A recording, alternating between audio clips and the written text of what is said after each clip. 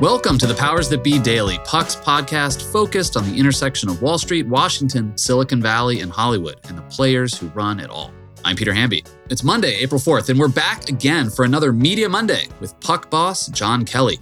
We'll be talking about Jen Psaki leaving the White House for MSNBC, the latest rumors about who will take over for Rachel Maddow, and yet another book written about the Trump presidency. Will it be a bestseller, or are people just exhausted by the endless Trump content machine? We'll hear about all that and more on today's episode of The Powers That Be.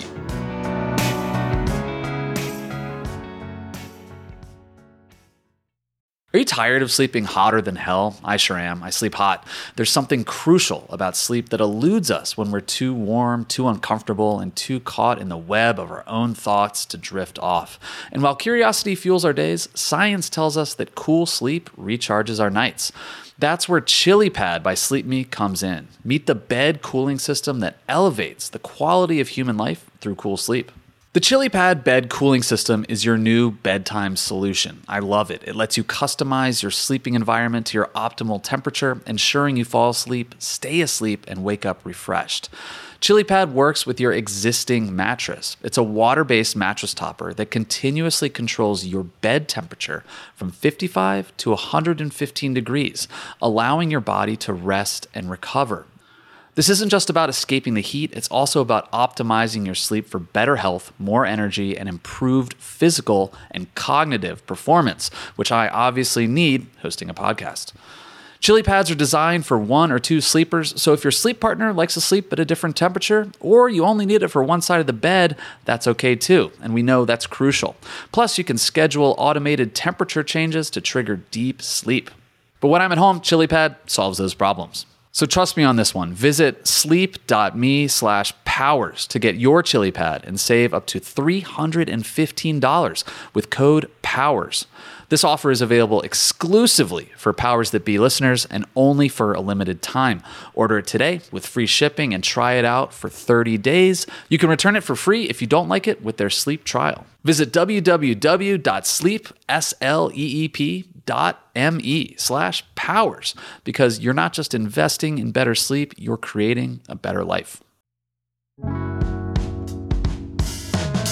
Happy Monday, everybody. Welcome to the Powers That Be. We have a little new tradition here called Media Mondays, where I'm joined by our fearless leader, John Kelly, to basically just gossip about stuff in the media, whatever the media means. And John, actually, I am in Cambridge right now, which is a small town outside of Boston, doing some stuff at Harvard University. And I just remembered when I checked into the Charles Hotel here, and I've been coming up here like twice a year since like 2013. I did a fellowship here back then, and I haven't been since COVID. This is my first time back up here doing some stuff. I hosted a panel at the IOP here with some really impressive Gen Z elected officials. But my routine when I get to the Charles that I forgot about is I always turn on local news in Boston, and there's always the most just like hilariously on brand Boston segment. Like a dude in Scituate like knocked over a convenience store to steal like a box of Four Loko, or like 20 minutes of like Tom Brady coverage. And I checked in, turned on WBZ, and like the first thing that comes on Boston local news is a cosmetics line that launched a new Dunkin' Donuts inspired makeup collection, which I immediately like took a picture of and like sent to all of my friends who have some connection to Boston or whatever. Anyway, my favorite thing going in media is Boston local news. So next time you're up here, I hope you indulge. Near and dear to my heart, Peter, as you know, that the Kelly's ancestral home is Boston. I thought you were going to make some sort of joke about like one of Marky Mark's brothers seeing Nomar Garcia-Parra in a Dunkin' Donuts in Medford. But you win, actually. I got nothing, man. But I want to actually start with you real quick with some breaking news as we're taping this, at least. And Dylan Byers, our media honcho, broke this story a while back that Jen Psaki was talking to MSNBC and CNN. Sarah Fisher at Axios broke the story that Psaki, the White House press secretary, is going to leave the White House and head to MSNBC and host a TBD show on Peacock and also be a contributor. To me, this feels just like sort of, it's a big story, you know, for the Biden administration, but it feels like a kind of just like another shuffling of deck chairs in DC where you hire like a former politics name to come in and contribute to political panels and, you know, hopefully boost some ratings, I guess. What do you think of this? Is this going to shake things up for MSNBC? Psaki is an incredibly competent press secretary. And since Dylan first broke the news that she was going to leave the podium to go right into TV, which is a little unusual. I think in the past, we've seen a sort of sabbatical take place where people like Robert Gibbs, take a little time before they figure out their next move. Either they go into some corporate slime wiping job, or they end up eventually on TV in one way or other, or they do this sort of in between where there's a lucrative consulting world and a more sanitized public facing role. I think there's been more scrutiny on Psaki's performance on the podium since we first learned that CNN and MSNBC were recruiting her. And a couple of things that come to my mind. One, I think that she was treated as sort of like this great hope who would be a potential, Maddow savior or liberal savior on liberal television. And people who watch Psaki, I think, realize that she probably has her work to do to become a broadcast celebrity. Peter, you make it look very easy, but it is not for many people. And I think that Psaki will probably not slip right into a primetime slot. She may work through Dayside and become a featured guest across the MSNBC lineup. But I think it's going to be a journey similar to what Nicole Wallace has gone through, where she builds up a portfolio over time. And it'll be interesting to see how her career in television dovetails with the transition that TV is making to streaming and the sort of just general ratings declines that are happening there. But I do wonder, and I really do mean this genuinely, she has a ton of credibility and she's worked in multiple administrations now. I wonder how comfortable she's going to be criticizing the Biden administration on MSNBC, because MSNBC is in many ways beholden to the much woker far left tendencies, the sort of like more pro squad element of the Democratic Party. Biden's obviously a relatively centrist guy who's got old school values and is socially liberal and is from Delaware. So he's more fiscally conservative than a lot of Democrats. And it represents a huge part of the party, but it doesn't always represent the MSNBC viewership base. So I am interested to see how Psaki is able to both be true to what she believes and also make for good TV. Yeah, I think that Jen is really polished. I actually think there's not a better place to get some batting practice to be a host or an interviewer than the briefing room.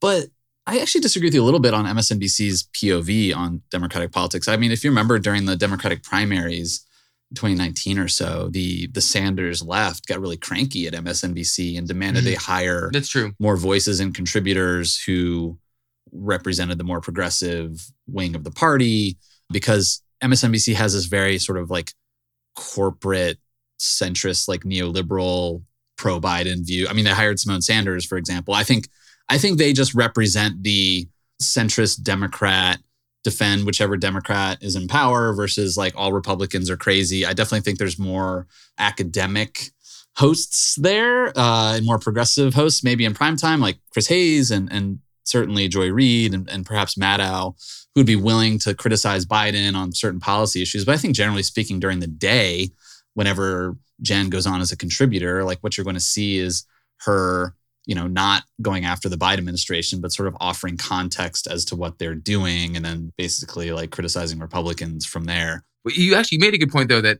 I agree with, which is that, on CNN, you sort of see left and right, and that's how they're trying to reposition the network now. There are the Democrats and then there are the Republicans. And on MSNBC, you do see the many shades of the Democratic Party. You see this sort of like more, very conservative morning side, which is the sort of former Republican Democrats in Scarborough Nation, a more newsy day side, and then an increasingly liberal evening program, which leads me to my question for you, Peter, which is our colleague Matt Bellany broke a little news nugget last night that Alex Wagner, the former MSNBC host and now I guess returned MSNBC sporadic host or frequent appearance person, she's on the Heilman show, The Circus, a lot, that she's now an internal front runner for the Maddow slot. And Dylan has reported in the past that Nicole Wallace was the initial front runner. They're probably talking to many people and they're probably keeping the cards close to the vest about who will replace Maddow. These are impossible shoes to fill. I'm curious how you would assess the requirements needed to replace Rachel Maddow at 9 p.m. for MSNBC, because she is the franchise player and then some. Yeah, I'm trying to do my best Dylan impression here. And You have to unbutton your shirt 2 more buttons to make that work. I do. I need to be handsomer. What Dylan would say if he were here is that there's no way to replace Maddow. If you look at the list of the top cable news programs, primetime and dayside, like the only one that chips into the top 20 that's not Fox is Maddow, who at times will pull 2 million viewers a night, which is a lot for cable news. Like it's a whole lot. It's certainly a lot for MSNBC, which is getting much less than that. And that's a following that she built over a long period of time. You know, her brand, and I think the reason people tune in isn't just, you know, reflexive liberal outrage. Like she does take pretty reasonable academic approaches to certain policy issues that you might not have heard about, you know. And she came from Air America. Remember, she's a radio host. So it kind of has like a podcast vibe. She digs in deep on things and on certain things and explains them. You know, it's just an impossible spot to fill. Dylan had also reported that Nicole Wallace was perhaps in the mix for this. You know, she's also been building a following during the daytime on MSNBC. Maybe they could port over her audience of, you know, wine moms who forgot that she was a flack for Iraq era George W. Bush into primetime. But, you know, we'll see. Yeah, there's no question. When Dylan first started to hear these whispers a couple of months ago, there was a joke in the industry that MSNBC had to hire AOC. And, you know, people were adding Dylan all the time because they thought that Dylan was taking it seriously. Of course, no one taking it seriously. But it's a fantastic joke in that it perfectly encapsulates the size of the challenge for MSNBC. That, you know, Rachel Maddow is a not just a person, she's like a personage. She's a celebrity who is larger than life, and she's an entertainment star. And these moments, I get very triggered because I get reminded of what it was like when Graydon Carter left Vanity Fair, and they were talking about replacing him with Jon Stewart, which obviously wasn't going to happen. Was that real? Was that a real thing? There was an internal conversation about finding a way to like see if Stewart would work like 1 or 2 days a week. I mean, it didn't get to any like elevated, you know, consensus or anything. I think of these things in the context of like Marshall Tito in Yugoslavia. Like there's a person who can like uniquely bring together a sort of consortium of different constituents. And I don't think there's anyone like Maddow. And, you know, in a funny way, they almost just like have to move along to the next person quickly, because otherwise they'll be extending this waiting game, which is good for no one. But anyway, good luck to all the contenders for this exalted spot on cable news. Exalted. We're going to take a quick break. We'll be right back. We're going to talk to John about yet another buzzy Trump book.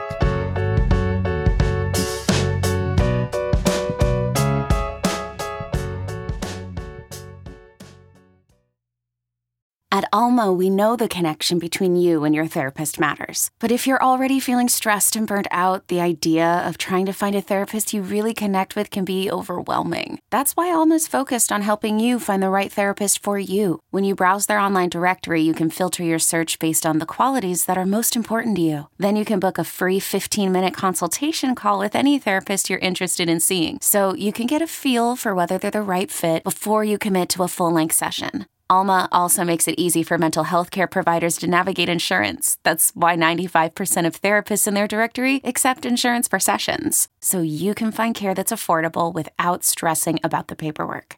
You want to talk to someone, but not just anyone. Alma is there to help you find the right fit. Visit helloalma.com/therapy60 to schedule a free consultation today. That's helloalma.com/therapy60. Welcome back, everybody. Another, you know, we're giving Axios a lot of praise on this show. Another Axios mini scoop today from the king of the scooplet, Mike Allen. Peter Baker and his wife, Susan Glasser, you know, celebrated DC journalists, are going to write another Trump book. And it is called The Divider. And the book cover came out in this Axios piece, Trump in the White House, 2017 to 2021. I believe the last book this pair wrote was a healthy tome about James Baker, which is actually pretty good. Do we need another fucking Trump book? Well, we're gonna get 3 or 4 after this too. You know, I think that Jay Mart and Alex Burns from the Times have a book about the election, you know, which is basically a Trump book by another name. that we're seeing teased out in places like Axios and Politico Playbook.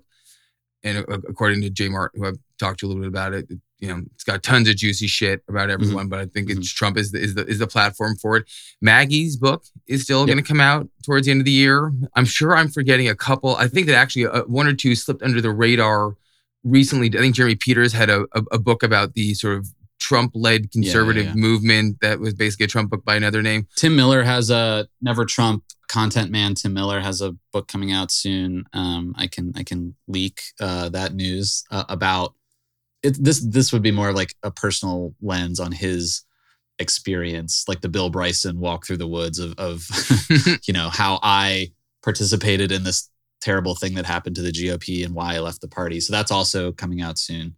There's the real-time, like Bob Woodward style books, which come out. I just don't read them. And I know maybe that makes me a bad political reporter, but the news always leaks.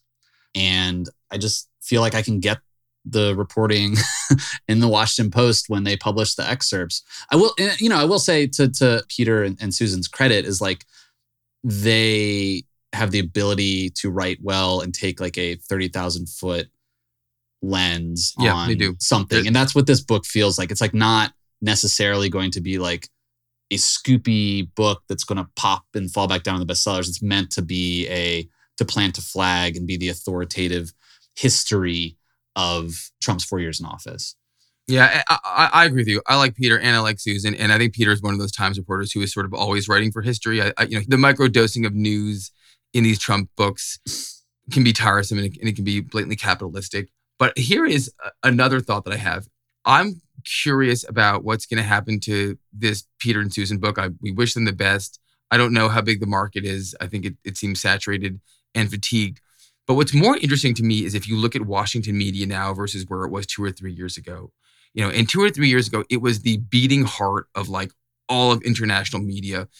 People in LA were watching MSNBC during primetime every night because they couldn't get enough of this incredible story. And every DC media company, if you thinking about the Times and the Washington Post and Axios and even The Hill, these were all thriving concerns. And in the years since, there's been very interesting diversification. Axios, as we talked about the other week, is now a software as a service company and a local news company, and it's diversified into a number of different meaningful revenue streams. The Washington Post, as the Journal reported a couple of weeks ago, is now like actively trying to figure out how to become a lifestyle company because the political coverage is not performing nearly as well as it had in the past. I think that they cited some statistic that basically 90% of all the top performing articles in the late Trump era were political articles. And now it's the exact opposite. And they're following the blueprint set out by the New York Times, which very subtly found a way during the Trump era to stand on the shoulders of the need for democracy while also creating more word games and cooking recipes. Yeah. So I think that the culture is probably tired of it, but you can't blame Washington reporters for trying to take advantage of a hot story. This is capitalism after all. This could also relate to MSNBC and CNN we were just talking about. Some of the stuff is cyclical too. Like if Trump runs again, if Trump wins, like there might again be this like existential dread and about it. Maybe there will be a demand for more Trump books.